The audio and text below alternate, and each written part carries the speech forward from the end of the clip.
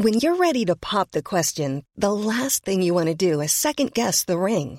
At BlueNile.com, you can design a one-of-a-kind ring with the ease and convenience of shopping online. Choose your diamond and setting. When you find the one, you'll get it delivered right to your door. Go to BlueNile.com and use promo code LISTEN to get $50 off your purchase of $500 or more. That's code LISTEN at BlueNile.com for $50 off your purchase.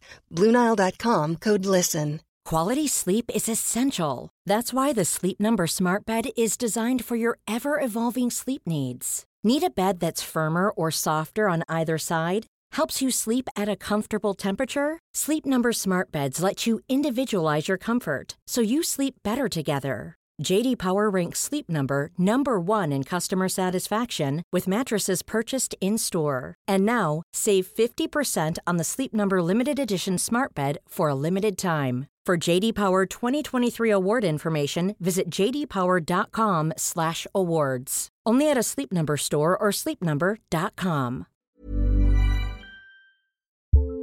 We are special breakfast people here at Pantsuit Politics, but not just when Beth and I are on the road. The truth is, I want something warm from the oven every Saturday morning and Sunday morning. It's just the truth. It makes it feel special, makes it feel exciting.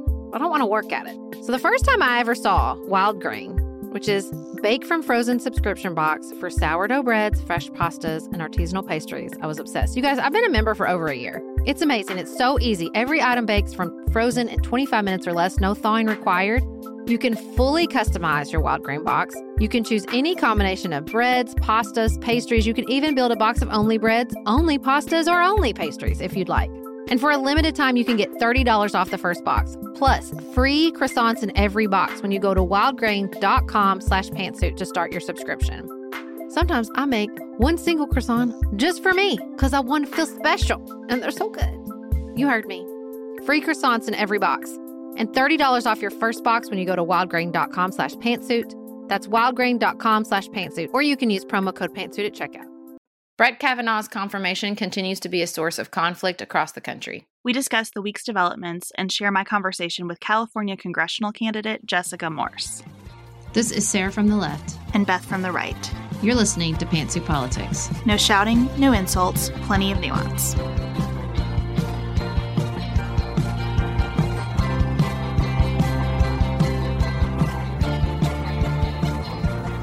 Hello, everyone, and welcome to another episode of Pantsuit Politics. We so appreciate you sharing Pantsuit Politics with friends. That is absolutely the best way to grow our audience. When people hear from people they trust, this is a good place to spend their time. They usually listen, and we especially appreciate all the messages we get that say, I took the person's phone, I showed them how to hit subscribe. So please keep doing that. Please share the podcast on social media. The more people who come to this conversation, the better the show will be. Republican senators and the people representing Dr. Christine Blasey Ford seem to be engaged in a game of chicken, as best I can tell, in which she has said, I am not going to come sit at a table with Brett Kavanaugh and talk about the ways in which he assaulted me. I want an FBI investigation, and they are using that as they just want to stall. This was all a political ploy all along and we're just going to keep pushing forward with the vote. Now, are they saying that Kavanaugh will come talk about it even if she doesn't show up, or if she doesn't show up, he's not going to show up either? That's what I haven't figured out yet. Everything that I've read has indicated that he will speak to the committee regardless. I should also say, though, this situation could change dramatically in the next 24 hours, right? Absolutely. So it's hard. We're recording on Thursday morning. Who knows what will take place by Monday? First of all, she's right. She should not be required to come sit at a table with him and talk about this and engage in this sort of public trial. The other thing that I think is really important is there was an FBI investigation during the Anita Hill hearing. I think the hypocrisy of saying you're just trying to stall after stalling Merrick Garland for over a year is really, really difficult to stomach. And I also read one of my law professors talking about like the FBI investigation is really smart because then you would be, as opposed to just talking about memory or whatever, like it would push the situation into which either party would have to be lying under oath. And that's a whole different ballgame. which I hadn't really thought about. It sort of raises the stakes on which either side says. I mean, I believe her. I don't think she's lying. We had a listener who made a really good point, which was, if she was lying, why would she have brought up Mark Judge to begin with? Why would she say there's a third person in the room if she was lying? That's just an immediate person that can say, no, that didn't happen. You know what I mean? Like, I thought that was a really good, why would she even say there was a third person there if she was just trying to make all this up? And I think that at first they seemed their story was alternating rapidly until they sunk their claws into this whole idea of like, she won't come, because it was like, well, there was like this narrative about horseplay for a hot minute. And there was some really problematic narratives around whether he remembered or whether he didn't remember. And they were struggling at first. And now I think they're putting all their chips on this play of, she's just trying to stall. We don't need an FBI investigation. I don't know who's going to blink first. I guess that's what I'll say. I would like to know what offense would cause everyone to say, we need the FBI to get involved. If this one does not. Yes. What would he have to be accused of to slow this train down? I'm asking that earnestly. Yeah. Because I'm watching this conversation play out, and I think for so many people, they get personally wound up about this because it is tied up in their individual conception of fairness. Mm-hmm. You hear it over and over. He's worked so hard to earn this seat. Okay, that's not a thing, but that is our attitude. A lot of us have that attitude in America, right? If I work hard enough, then I've earned something and I'm entitled to it, and no one should be able to take it away from me. And I think some of us are juxtaposing that experience onto this situation. And others of us are remembering a time, perhaps as women, when something has happened to us that is unfair, and we're juxtaposing that onto this situation, right? So it's not wrong to bring our life experiences to what's happening. If you are in that space of, this seems so unfair to me that somebody can work their whole career to get something, and now he's almost got it, and someone's going to yank it away. If that's your framework, tell me what would be serious enough to have it yanked away. Mm-hmm. I want to know.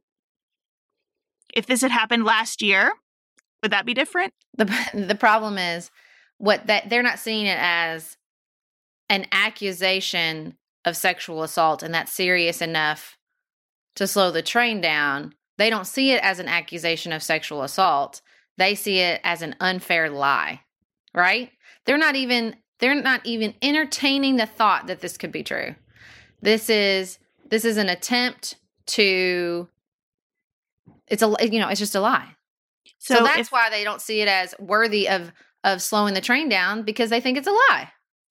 And I just want to understand, would anything be a lie? Would, if his law school came out and said, we think that he cheated on an exam, would that be worthy of investigation? If it was a liberal law school, yep, it'd be a lie for sure.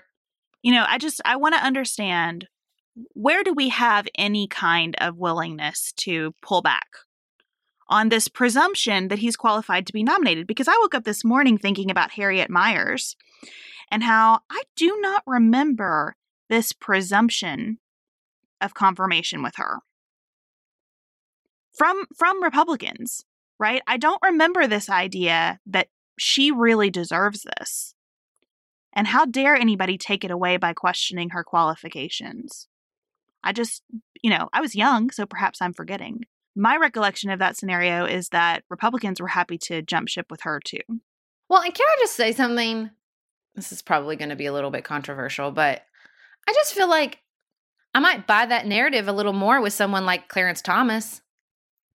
But this dude was born on third. That's what's so gross about this whole narrative. Like, you were reading some things from Politico this morning about the K Street lawyers, this elite group of Washingtonians who really just feel like they need to protect their own, who don't usually speak out about these controversies. That's what grosses me out so much about this. It's not like this dude, rose up from poverty. He was born into an elite group of people. And now he's trying to take an elite position that he's been being groomed for his whole life. In what universe is this something that's like, oh, well, man, he just hard scrabble, fought his way to the top? Give me a break. And here's something else when we were discussing the morning news that I would like to talk about. You were reading a HuffPo piece about his reputation for wanting his law students and law clerks, let me correct that, his female law students and law clerks to dress in an outgoing manner. And as you were reading that, I thought, of course there's more. Now, I'm not saying that Brett Kavanaugh has been sexually assaulting people, Harvey Weinstein style, since this happened in high school. I'm not saying that. I think there is a sense for a lot of people that, a sense of outrage that men can reach that level and still behave so openly in a criminal way. I certainly have it. We like to tell ourselves in the United States that the people at the top it's a meritocracy, and that the people at the top really are the smartest and work the hardest and deserve to be there. You can hear this with Brett Kavanaugh. And sometimes they get there and they are criminals like Les Moonves or Bill Cosby or Harvey Weinstein and predators. But even in a much less aggressive stance, where we're not talking, Brett Kavanaugh is accused of sexual assault, but there doesn't seem to be any evidence that he was a serial sexual assaulter throughout his adult life. However, you read that article and I thought, of course, because even if that's not true, the narrative you have to craft for yourself to continue through your adult life after doing something like this it's like, I just see it as like tentacles of patriarchy squirming their way throughout our brains. And I mean men and women's brains. This stuff surfaces and manifests in sometimes very physical acts, but the stories we all tell ourselves are soaked in these cultural messages. And we think they're personal, and we think they're justified or they're individualistic, but they're not. I mean, I think that so often they just worm their ways into so many things, like the fact that you would tell female law students and law clerks to dress differently to please him.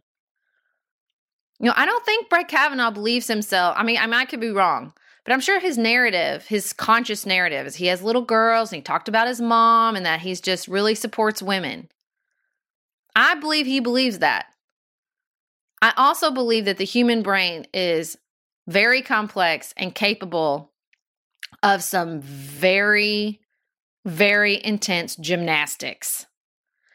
And to grow up like he grew up, to do what he did to Dr. Ford, it wasn't a one-off. It wasn't something he forgot. Or even if he did, there was a lot of subconscious things going on throughout his whole life, I believe, in the stories he told himself you just have to, you like to live in this society with the as a woman, with the messages we receive. But I think this is also true in the messages we tell men and the toxic masculinity we all exist in. It's gonna bubble up in a lot of different ways, I guess is what I'm saying. Which wouldn't matter enormously for a whole lot of jobs. But it matters enormously for the job of being a justice on the United States Supreme Court. Mm-hmm. And what really troubles me about I'm just going to call it the meritocracy line of thinking, that the people who are stuck in, he earned this, he deserves it, how can anybody be trying to take it away from him? What troubles me about that line of thinking with respect to this position is it's a hell of a gamble, because there is no accountability for this position. If you look at Eric Greitens in Missouri, he couldn't be the governor with an accusation, a very serious one, hanging over his head. And arguably, on a scale of, 0 to 10, Greitens would have fallen somewhere below what this story about Brett Kavanaugh is. What he did was wrong and awful. I did not read it as this kind of assault. And he couldn't be the governor, because even if he vehemently denies it, there is a public trust necessary to a position like that of the governor that he didn't have anymore. And a governor can be defeated in the next election cycle. That doesn't happen with a Supreme Court justice. I said on Twitter yesterday, Lindsey Graham has been quoted everywhere as saying, basically, it's okay for Trump to fire Jeff Sessions after the midterms because Trump deserves to have an attorney general in whom he has confidence. The American people deserve to have a Supreme Court justice in whom we have confidence. That doesn't mean that every single one of us align with his judicial philosophies. We don't have these kinds of questions about Neil Gorsuch, though. We don't have these kinds of questions about Sonia Sotomayor. For better or for worse, we've entered a new stage. And, if you're playing along with your pantsuit politics, everything, Watergate bingo card, fill in another square. I think since Watergate, the public trust has changed. We don't have, it's like we have passed this point of no return where if the stakes are high enough, there is no accusation bad enough to violate the public trust, because we have abandoned the idea that our representatives, be it in any of the three legislative branches of our government, represent everyone. Because now we don't live in a democracy, we live in a war zone where the other side is the enemy. And if you have the best general, it doesn't matter. It doesn't matter what they do in their personal lives or what crimes they commit on the war field, because the other side is the enemy. And so you can justify anything. Donald Trump gives no impression that he represents every American. He is unapologetic in the way that he talks, in the way that his administrative officials talk, that he only represents people who voted for him. He only represents his side in this war. I feel like that's where we are, and that's what's happening here. It doesn't matter because he's our guy. And the stakes are so high and the other side is so bad that it doesn't matter. That's what you saw with Roy Moore. Did you see over and over again? Because we're not talking about it as if there's public trust important in a democracy. We're talking about it like it's a battle between each other. Well, I hope that Roy Moore is instructive to the people making decisions right now, because he lost. Mm-hmm. He lost in a place where the chances of him losing were awfully low, because we've had enough of all of this. We've had enough. I don't understand what anyone thinks is to be gained for the Republican Party by having someone like Chuck Grassley ask Dr. Blasey Ford about what happened to her when she was a teenager. How does just on a purely political level, how does anybody think that's going to play? We're going to do Anita Hill again with a lot of the same characters who are much older now, after a year in which our daily headlines have been about gross abuses of power. Does anybody think this is a good idea for Republicans?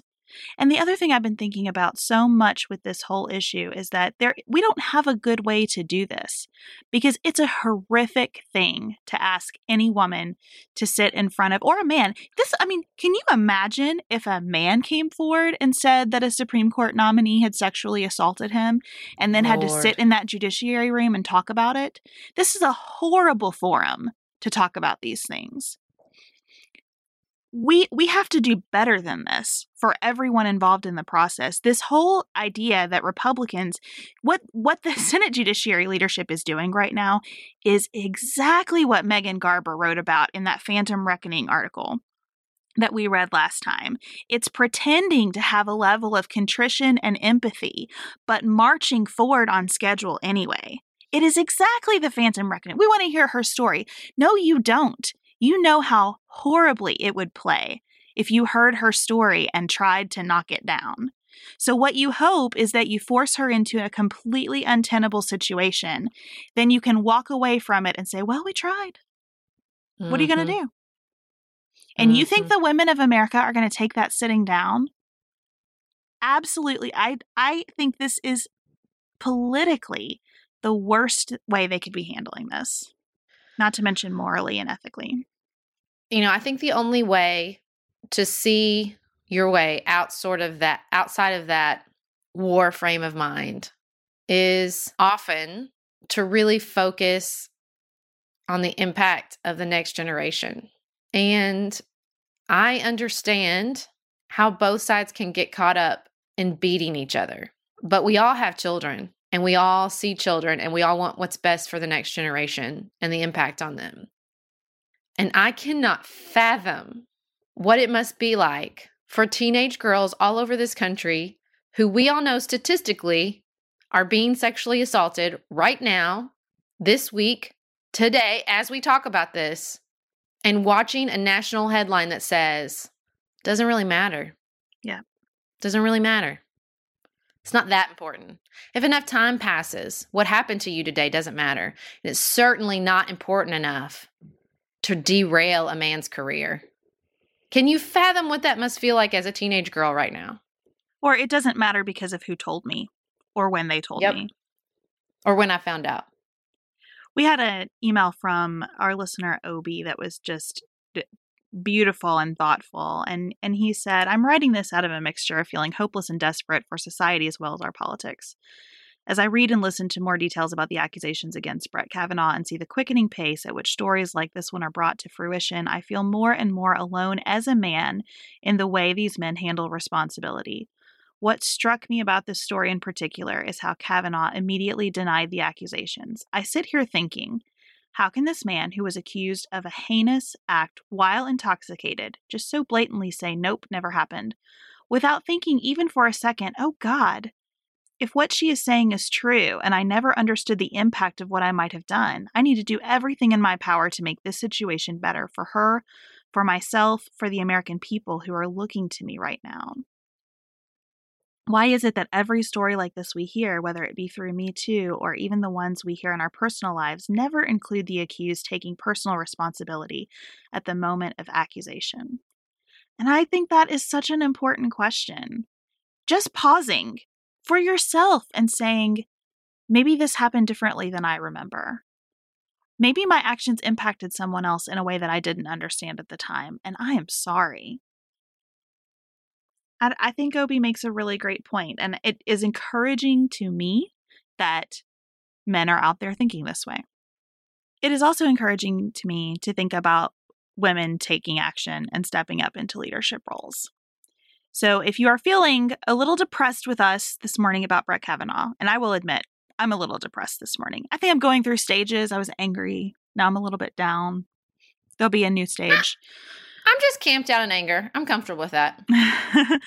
But if you are feeling that, stay tuned for the next segment because I am talking with Jessica Morse, who is running for Congress in California.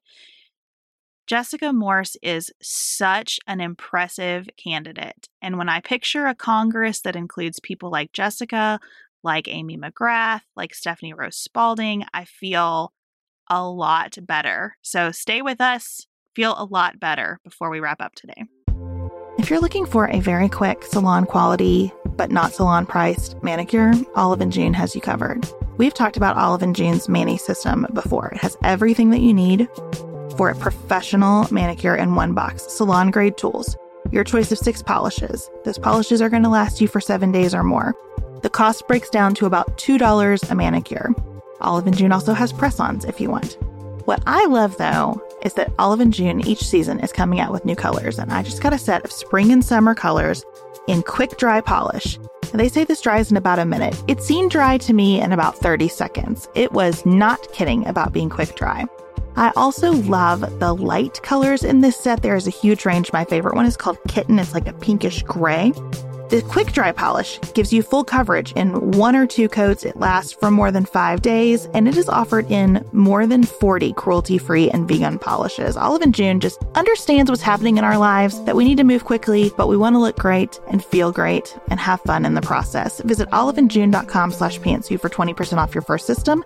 That's oliveandjune.com/PANTSUIT for 20% off your first Mani system.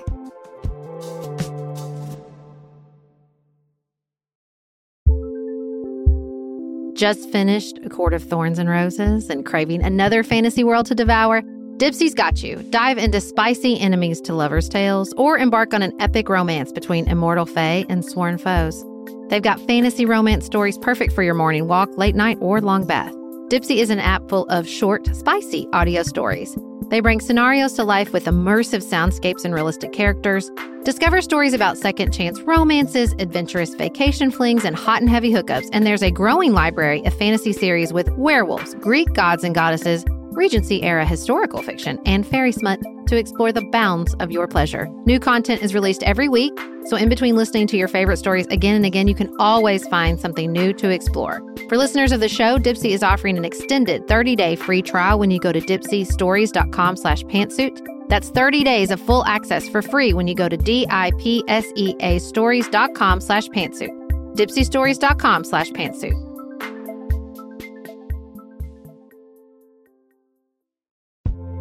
This show is sponsored by BetterHelp. Can I get something off my chest? Every day I feel a little pang of sadness because I think about Griffin going away to college. Y'all, he's a freshman in high school. This is not healthy or normal. This is why I have it on my list of things to talk to my therapist about. We all carry around these things, big and small. When we keep them bottled up, it can start to affect us. Therapy is a safe space to get these things off your chest and to figure out how to work through whatever's weighing you down. If you're thinking about starting therapy, give BetterHelp a try. It's entirely online, designed to be convenient, flexible, and suited to your schedule. Just fill out a brief questionnaire to get matched with a licensed therapist and switch therapists anytime for no additional charge. You gotta get it off your chest. And you can get it off your chest with BetterHelp. Visit betterhelp.com/pantsuit today to get 10% off your first month. That's BetterHelp, HELP.com/pantsuit.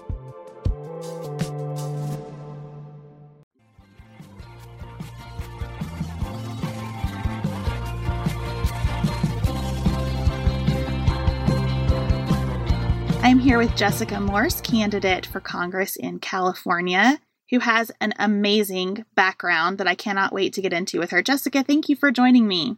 Thank you so much, Beth. Really a pleasure to be here. Tell our listeners about your national security experience and all the things that you've done in your life that make you, I think, a really unique candidate for Congress. Sure. I actually spent 10 years all over the world with the State Department, Defense Department, and the U.S. Agency for International Development. It's funny, I started my career out at age 23 at the height of the war, was started with USAID in what was supposed to be a desk job in Washington. And then my counterpart in Baghdad was injured. And so they asked me to go over. And so I had this, sort of rather comical conversation with my poor mother saying, "Hey, Mom, I'm going to Baghdad." And I told her, it's for your own spiritual growth, Mom.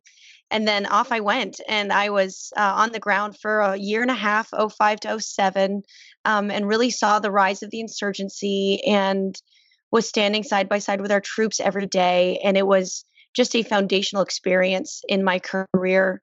And, every day when I was in Iraq, I was seeing essentially the consequence of politicians having made short-sighted decisions that got them through the next political cycle or got them a political cheer line. And when I came home, I was seeing that play out on the ground. I was talking to some of my cousins, and one of my cousins was telling me they were talking all about WMDs and who had lied about them. And the other was talking about the Saddam Hussein trial and the newfound freedom of the Iraqi people. And neither of them were really talking about what we were seeing on the ground, which was the rise of an insurgency.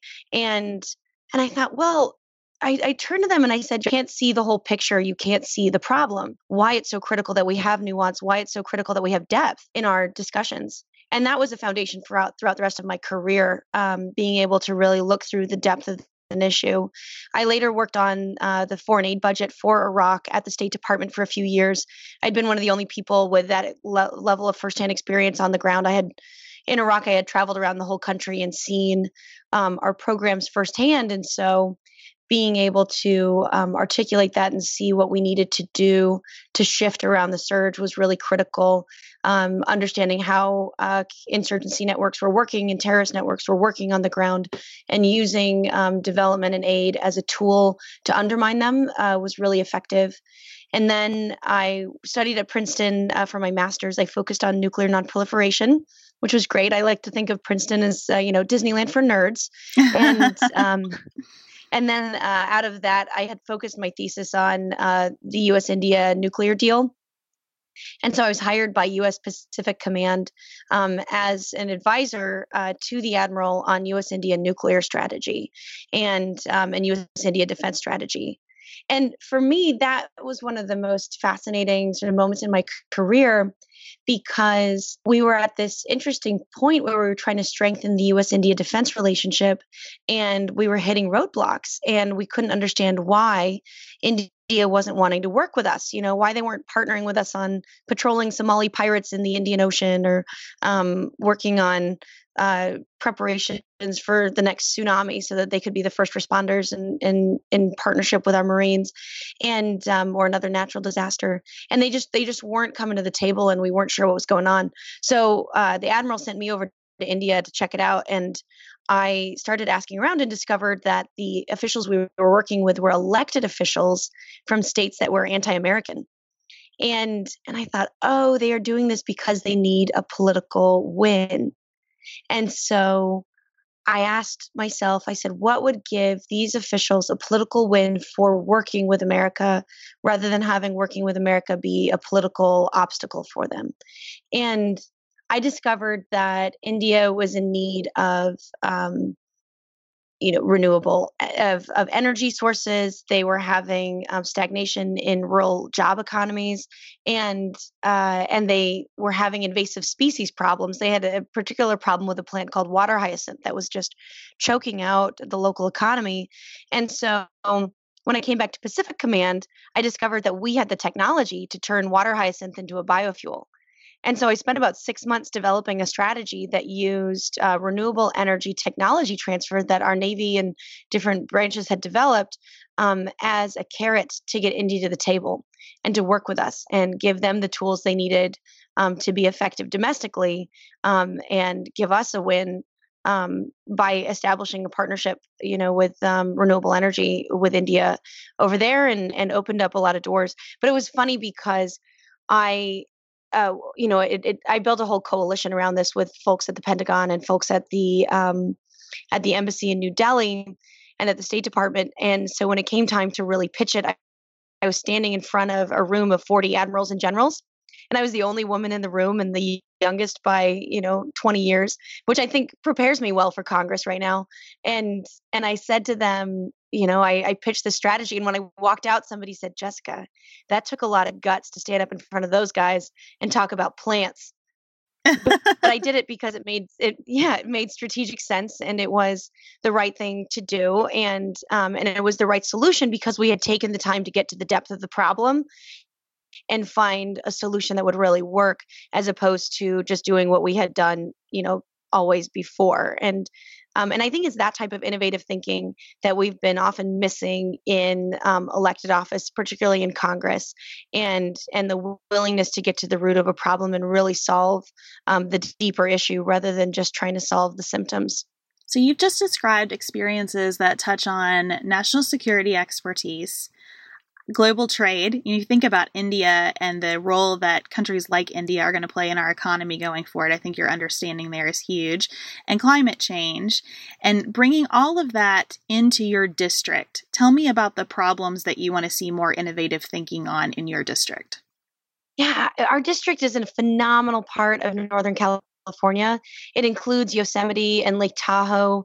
It's the entire Sierra. My family's been in the Sierra for 5 generations, and it is just an incredible part of our district and of the country. And I would imagine a lot of your listeners, have been out here. And what I find frustrating is that our current representative is very devoted to sort of a partisan ideology, often neglects the realities of what we're facing on the ground every day. For example, my opponent is somebody who spends a lot of time pontificating about climate change not being real. And in reality, our district, with the Tahoe ski industry and with wildfires, we are living the consequences every day of a changing environment. And we need to be able to mitigate those impacts on the ground and use that to our advantage. For example, these aren't sort of existential threats in our district. I met a woman recently who had a a tree that had died from bark beetle pandemic, which is a big issue in this year. We have 160 million dead trees because it's not been cold enough in the winter to kill this beetle population off. And she told me that she couldn't afford the $1,000 to cut the tree down, and the tree fell and it crushed her home. And then she moved into a trailer, and the trailer was burned by a wildfire. And the communities in our district are finding that this is a clear and present danger to them every single day, and yet our member of Congress isn't actively finding ways to fight this. And instead, he is saying, he tweeted out, "Congratulations, POTUS, for pulling out of the Paris Climate Agreement. We have to support working families." And I said, wait, what about the working families in Tahoe that depend on our ski industry? It's a $5 billion a year ski industry as one of the largest employers in our district. And so we need proactive solutions to these challenges. And that's why I actually started, before I even officially filed my campaign, I did a 3-month listening tour of the district. I went to all 10 counties, met with county supervisors and CAL FIRE chiefs, and discovered that the issues that we are facing here, they're not partisan, but we are being impacted directly. Like a wildfire is not asking if you're a Republican or a Democrat before it burns down your home. But this is a district that is on fire as we speak, and it impacts us on every level, and these wildfires compound, and we need innovative solutions. And I have heard amazing ideas and wonderful solutions, and the challenge is we're not getting the resources into them. A lot of it, we know what to do. We know that there are ways to prevent and mitigate forest fires by creating jobs in our economy. You go and thin the forest and return it to its natural healthy density. That actually improves the watershed. We need to restart small scale logging again, and get that going. But the challenge is, you're talking about global trade. I met a man recently in Sonora, in the Sierra, in the Sierra foothills, who told me that his whole business was milling beetle kill trees and shipping them to China, which is amazing because there aren't many secondary markets for this wood. And I said, this is incredible. I'm so excited. How do we scale you up? Because he's solving a big problem for us. And he said, well, we don't, because the tariffs on China just killed his mill. And so it's crucial that we understand the direct impact on the ground for our community. And, I've heard amazing ideas about taking beetle kill wood and combining it with cattle manure, which cattle manure is a greenhouse gas emitter. And when you combine it, it becomes a more stable compound, so it doesn't emit the methane, and it becomes a compost that actually returns water and nutrients to our soil, and is really good to put on the ground in post-burn areas to prevent mudslides and help the forest regrow more quickly. And North Face is on this. They have been buying wool that's grown off from sheep that were grazing on grass from this compost, and they call it, I think they're calling it something like green wool. They say that 1 pound of wool takes 6 pounds of carbon out of the atmosphere. Wow. And so there are ways to revitalize our forest and restore our ecosystem that are actually taking carbon out of the atmosphere, but improving our economy and our community's health and safety. And so I kind of stare blankly at my opponent and go, well, why wouldn't you support this? It improves our economy, it improves the safety of our community and our health and welfare and our small businesses. I think that this creation of wedge issues has become so frustrating to observe. There's one going on in Ohio right now that really frustrates me, where it's like the candidates couldn't find any daylight. So they picked an issue that should be a good bipartisan no-brainer issue and made it a wedge issue. And it sounds like that's what's happened with climate change. And I love how you're talking about this in such a tangible way. I think a challenge with the Paris Accords, it feels like this really distant solution to a really present problem, right? But you're talking about really present solutions too. Exactly. I mean, I think that it's important to remember that this starts on the ground. We have 5,000 solar jobs in our district, and people are hungry for more. If you look at the growth industries and the growth potential in our district, renewable energy is one of the biggest possibilities for job creation in our community. A lot of people are investing in biomass facilities because biomass facilities in our district are taking forest waste, the chaparral, the manzanita, all the forest undergrowth that create these really hot wildfires that need to be taken out, and that turns them into energy and charcoal that you can use in water treatment. And I've just heard tons of innovative ideas and good paying jobs in our district. So if you and the challenge I have is that people often say, well, how do you pay for this? And I always look at it through the lens of, what are we paying by ignoring the problem? What's the cost of ignoring the problem? And with wildfires, California has already spent $1 billion on fire suppression, just fighting these terrible fires that we've already had this summer. And fire season is not over yet.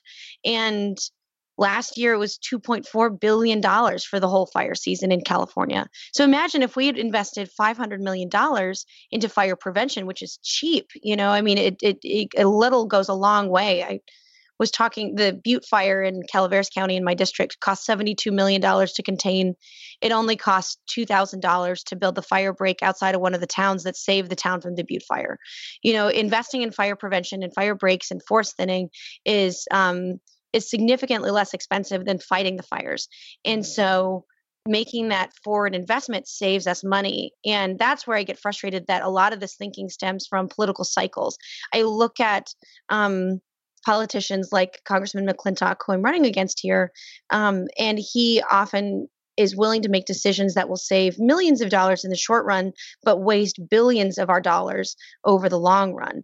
And I feel like it's that short-term thinking where you're thinking in terms of political cycles rather than in terms of centuries and generations that is the political culture that needs to change. How is that message being received? You talked about a listening tour before you kicked off your campaign. What are the voters in your district really interested in addition to the safety of the community based on environmental change?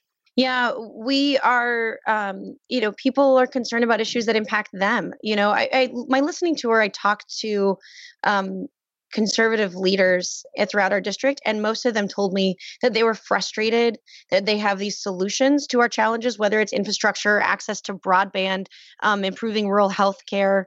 But what we've been missing is a partner and an advocate to break down the red tape in Washington and to bring resources back to our district to scale up these solutions. And I thought, okay, what we need is a partner. We need somebody who's willing to listen and understand the root of the problem and get to that. And that's been very well received. We have people across the political spectrum jumping on our campaign. We have been out knocking on doors, making calls to voters nonstop. And I'm finding that we have conservative moms and who are concerned about their kids' safety at school, and Trump voters on board. I got my dad's hunting and fishing buddies on board because they even showed up wearing "Make America Great Again" hats, and they said, "Why would we support you? You're a Democrat." And I said, "Well, Congressman McClintock proposed the Save the Water Act that would lower the river level and kill off our salmon runs," and they all jumped in on the campaign, and they're big supporters and sportsmen for Morse now, and so it's about sort of understanding the real dynamics of our community. I mean, and our congressman has just been negligent on every level. I mean, for example, this is a district where we have 300,000 people with pre-existing conditions, from asthma to cancer. And these are real issues that people are really concerned about. But Congressman McClintock voted for a bill that would take away health insurance from 300,000 people in our district. And he brushed it off. He said that pre-existing conditions were nuisances. And I thought, not understanding that this is a life or death matter for most people in our district is just demonstrating that he's really out of touch with the community. But people are being receptive. I've been amazed. I do little house parties almost every night and events. I just did a loop of the district this weekend and hit all 10 counties and launched canvases throughout the district. And I've been finding that in most of my events, we have, a good third of the room are conservatives, a third are independents, and a third are Democrats. And it is which is really the breakdown of the district. But what it tells us is that we're reaching the entire district because people are hungry for somebody to be an advocate for our real needs rather than playing partisan games. Sarah and I have talked many times about our desire to age as gracefully as possible, and skincare is a huge piece of that. I spend a lot of time and money thinking about my skin, and I have added Ritual to my routine, which just gives me a lot of comfort. Ritual is here for us. They have created a wrinkle support skin supplement and conducted clinical studies, so we know it's working. They're taking the guesswork out of skincare. Ritual Hyacera is one of several Ritual products that I love. I take the daily multivitamin, I take a probiotic, and Hyacera is that once daily skincare supplement that is clinically proven to reduce wrinkles and fine lines and increase skin smoothness in 90 days. I recently met a friend for the first time in person as opposed to online, and we were discussing the fact that I am 43, and she said, "I cannot believe how young you look." And I thought, thank you, Ritual, for that. Start Hyacera to help minimize wrinkles without compromising on clean science. Hyacera from Ritual is a clinically proven skin supplement you can actually trust. Get 25% off your first month for a limited time at ritual.com/pantsuit. Start Ritual or add Hyacera to your subscription today. That's ritual.com/pantsuit for 25% off.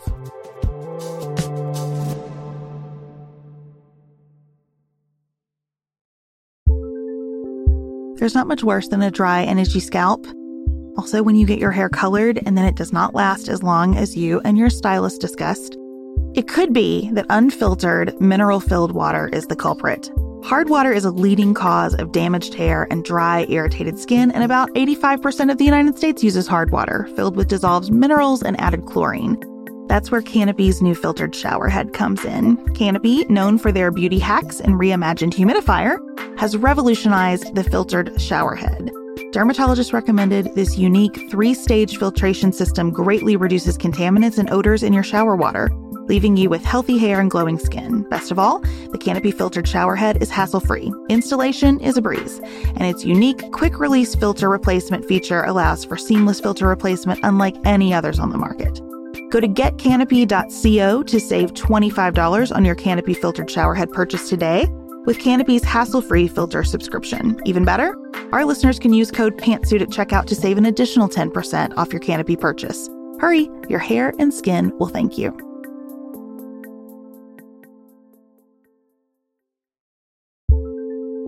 Do you want a bra that's sexy or a bra that's comfortable? Thanks to Third Love, you can have both. Third Love was started to take all the frustration, ick, and out of bra shopping. That's why they make solutions for every bra problem, aka problems. Their bras make it easy to bring back perkiness you haven't seen since high school, get smoothing you know where, and have straps that actually stay put.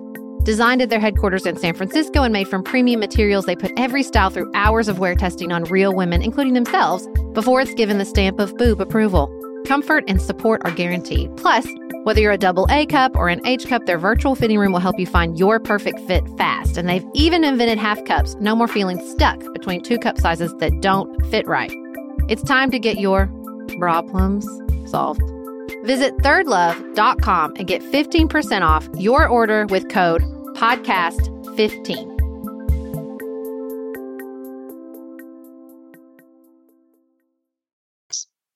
It seems like partisanship is more than anything right now setting priorities so that we can't get to these real kinds of problems. We're sort of stuck in the most divisive issues. So I would love to hear, when you get to Congress, after you've built relationships and kind of gotten yourself oriented, what do you see as the priorities that a Congress could get to early in your term? There's some local issues and national issues that I want to work on really quickly. I think we need to address some of the structural problems that are exacerbating the partisanship, such as campaign finance reform is critical, gerrymandering, and voter access. Because if our entire community doesn't have a voice, or they're being drowned out by large PACs and special interest, then our democracy is no longer functioning. And so we need to tackle that sort of first. We need to absolutely ensure that people have access to high quality and affordable health care. I'm going to be very aggressive working on fire prevention because it's urgent and crucial.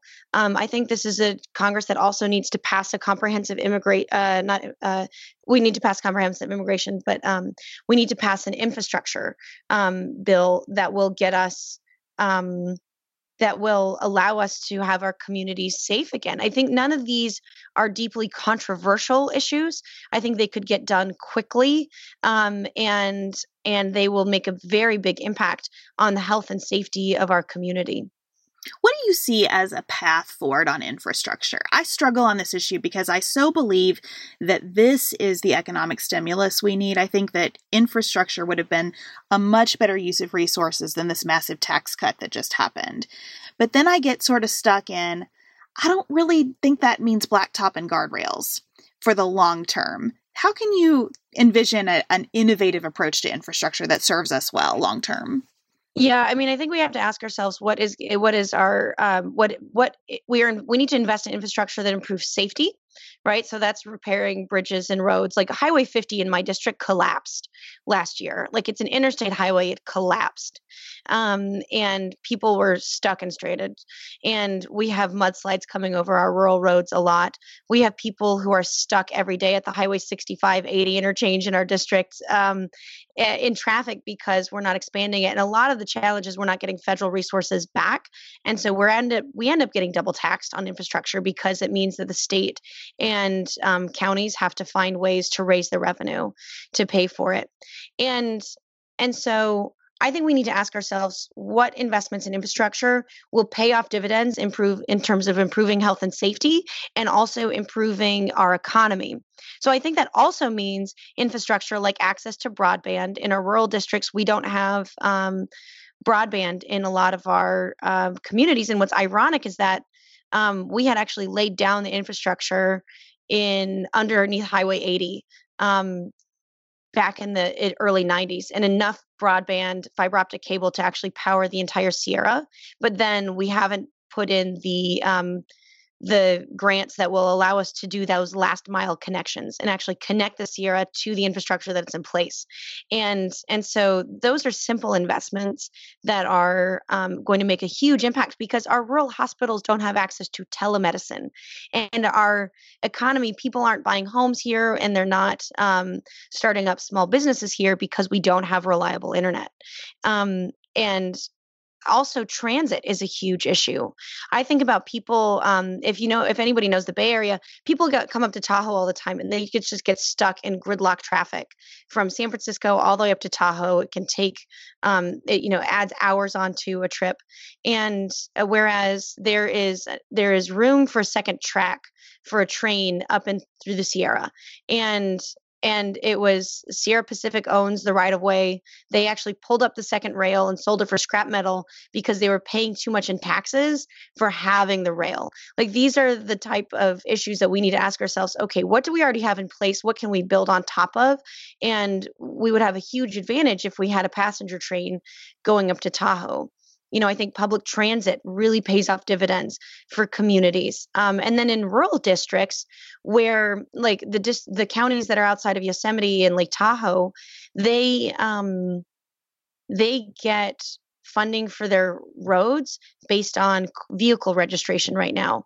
So in Mariposa County, for example, they have 18,000 cars registered, which is what's determining what level of income they get for their roads. But they have 5 million people a year going into Yosemite National Park driving on their roads. And so they're not recuperating the costs from the actual usage. And finally, with infrastructure, it's important that we remember that it's cheaper to replace when you're doing blacktop replacements, that it's cheaper to replace it before it wears down through the initial layers, because if you have to replace the entire road versus just the surface, it's much more expensive. And so it's cheaper for us to stay on top of our infrastructure and keep things in good repair than it is for us to let it fall into disrepair and have much more expensive repairs down the line. Yeah, how do we pay for it question always makes me think, do you want to pay for it now, or do you want to pay lots more later with lives and the dollars to clean up a disaster? And that kind of takes me back to, I would like to end with national security, kind of where we started. I would love to know where you see our most present threats and what you think Congress should be doing to deal with those threats. Well, my background was in nuclear nonproliferation, and one of the things that I'm not often, we are often talking about sort of the very obvious threats of Russia targeting our democracy and China building stronger relationships in Asia because we don't have trade partnerships with them right now. And so America being kind of pushed off the global stage. But one of the things that deeply concerns me is that the Nuclear Nonproliferation Treaty is coming up for review again in 2020. And that has been sort of the foundation and fundamental to the global order, and one of the foundations of global stability in the last half century, since the 1950s. And so with that coming under review, and with America not clearly prioritizing nuclear nonproliferation, I am worried, and America sort of losing our voice and our credibility at the table, I am worried that we will end up in a situation where we don't have checks and balances and a nuclear nonproliferation order anymore, and we'll see countries getting nuclear weapons, and that will destabilize how our globe is functioning. I mean, for me, this is a bit dark, but when I look at the geopolitical landscape today, it looks very similar to the geopolitical landscape we had before World War I, with a lot of regional ethnic fights, bringing in larger regional powers and then bringing in international powers. We're seeing this in Syria. We're seeing this in Iraq. And so if you superimpose nuclear weapons over that and have the nuclear order that we have in place now disappearing and have it be a bit of a free-for-all, that would just spiral into global chaos. And so I think it needs careful navigation. It needs real diplomacy. It needs credibility and trust. And I think the biggest thing that we need to work on when the 2018 Congress gets in is rebuilding the global trust between America and the world, that we can be seen as reliable, we can be seen as a country that stands up and keeps to our word, and that if somebody negotiates something with us, we stick with it, and that rebuilding the trust and America's trust in the world is going to be crucial to having us navigate a very difficult geopolitical landscape that is facing us right now. Because having started my career in a war zone, I don't want us to go back to war. My mission at my core is to try to figure out how to keep America's troops at home. And that means preventing conflict and investing in preventing conflict. And unfortunately, right now, what we're seeing with our administration is exactly the opposite, defunding the State Department and USAID and going back on global compacts and being an unreliable partner in the globe and unpredictable. And that is a recipe for disaster that our troops are going to have to pay for. And I want to prevent that. Tell our listeners how they can support your campaign, Jessica. We would be thrilled. We are California's 4th Congressional District. You can go on our website, morse4congress.com, MORSE, 4congress.com. And so we need all the financial support we can get. We've outraised the incumbent. We're now on national lists as a red to blue targeted race, and Emily's List and League of Conservation Voters, even endorsed by Steve Schmidt, who was John McCain's campaign manager. So regardless of your political affiliation, we need your help. And we're getting our TV ads up on the air this week, and so need folks to invest in our race. And then come out and canvass. If you feel like taking a vacation to save our democracy, come out to Yosemite or Lake Tahoe or Roseville, California, and come out and knock on doors and make calls. And we would be thrilled to have your help and support, because we can win. It's just going to take all hands on deck, and we're on track. So thanks for your support. Well, thank you so much for spending time with us. I hope you become a frequent guest as Representative Morse, because I could talk to you for hours about all these topics. I love your focus on problem solving, and we just really appreciate your time today. Thank you so much, Beth. Really a pleasure to be here. And I'm just so grateful that you guys bring this really nuanced perspective to our political discussion. Thank you for joining us for Beth's interview. We're hoping everybody feels a little more uplifted at this point in the ball game. And we will be back in your ears on Tuesday. Until then, keep it nuanced, y'all.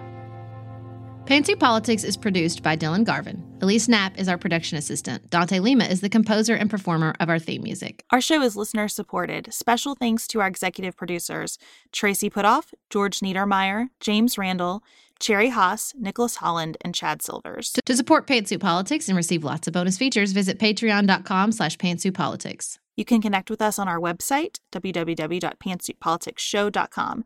Sign up for our weekly emails and follow us on Instagram.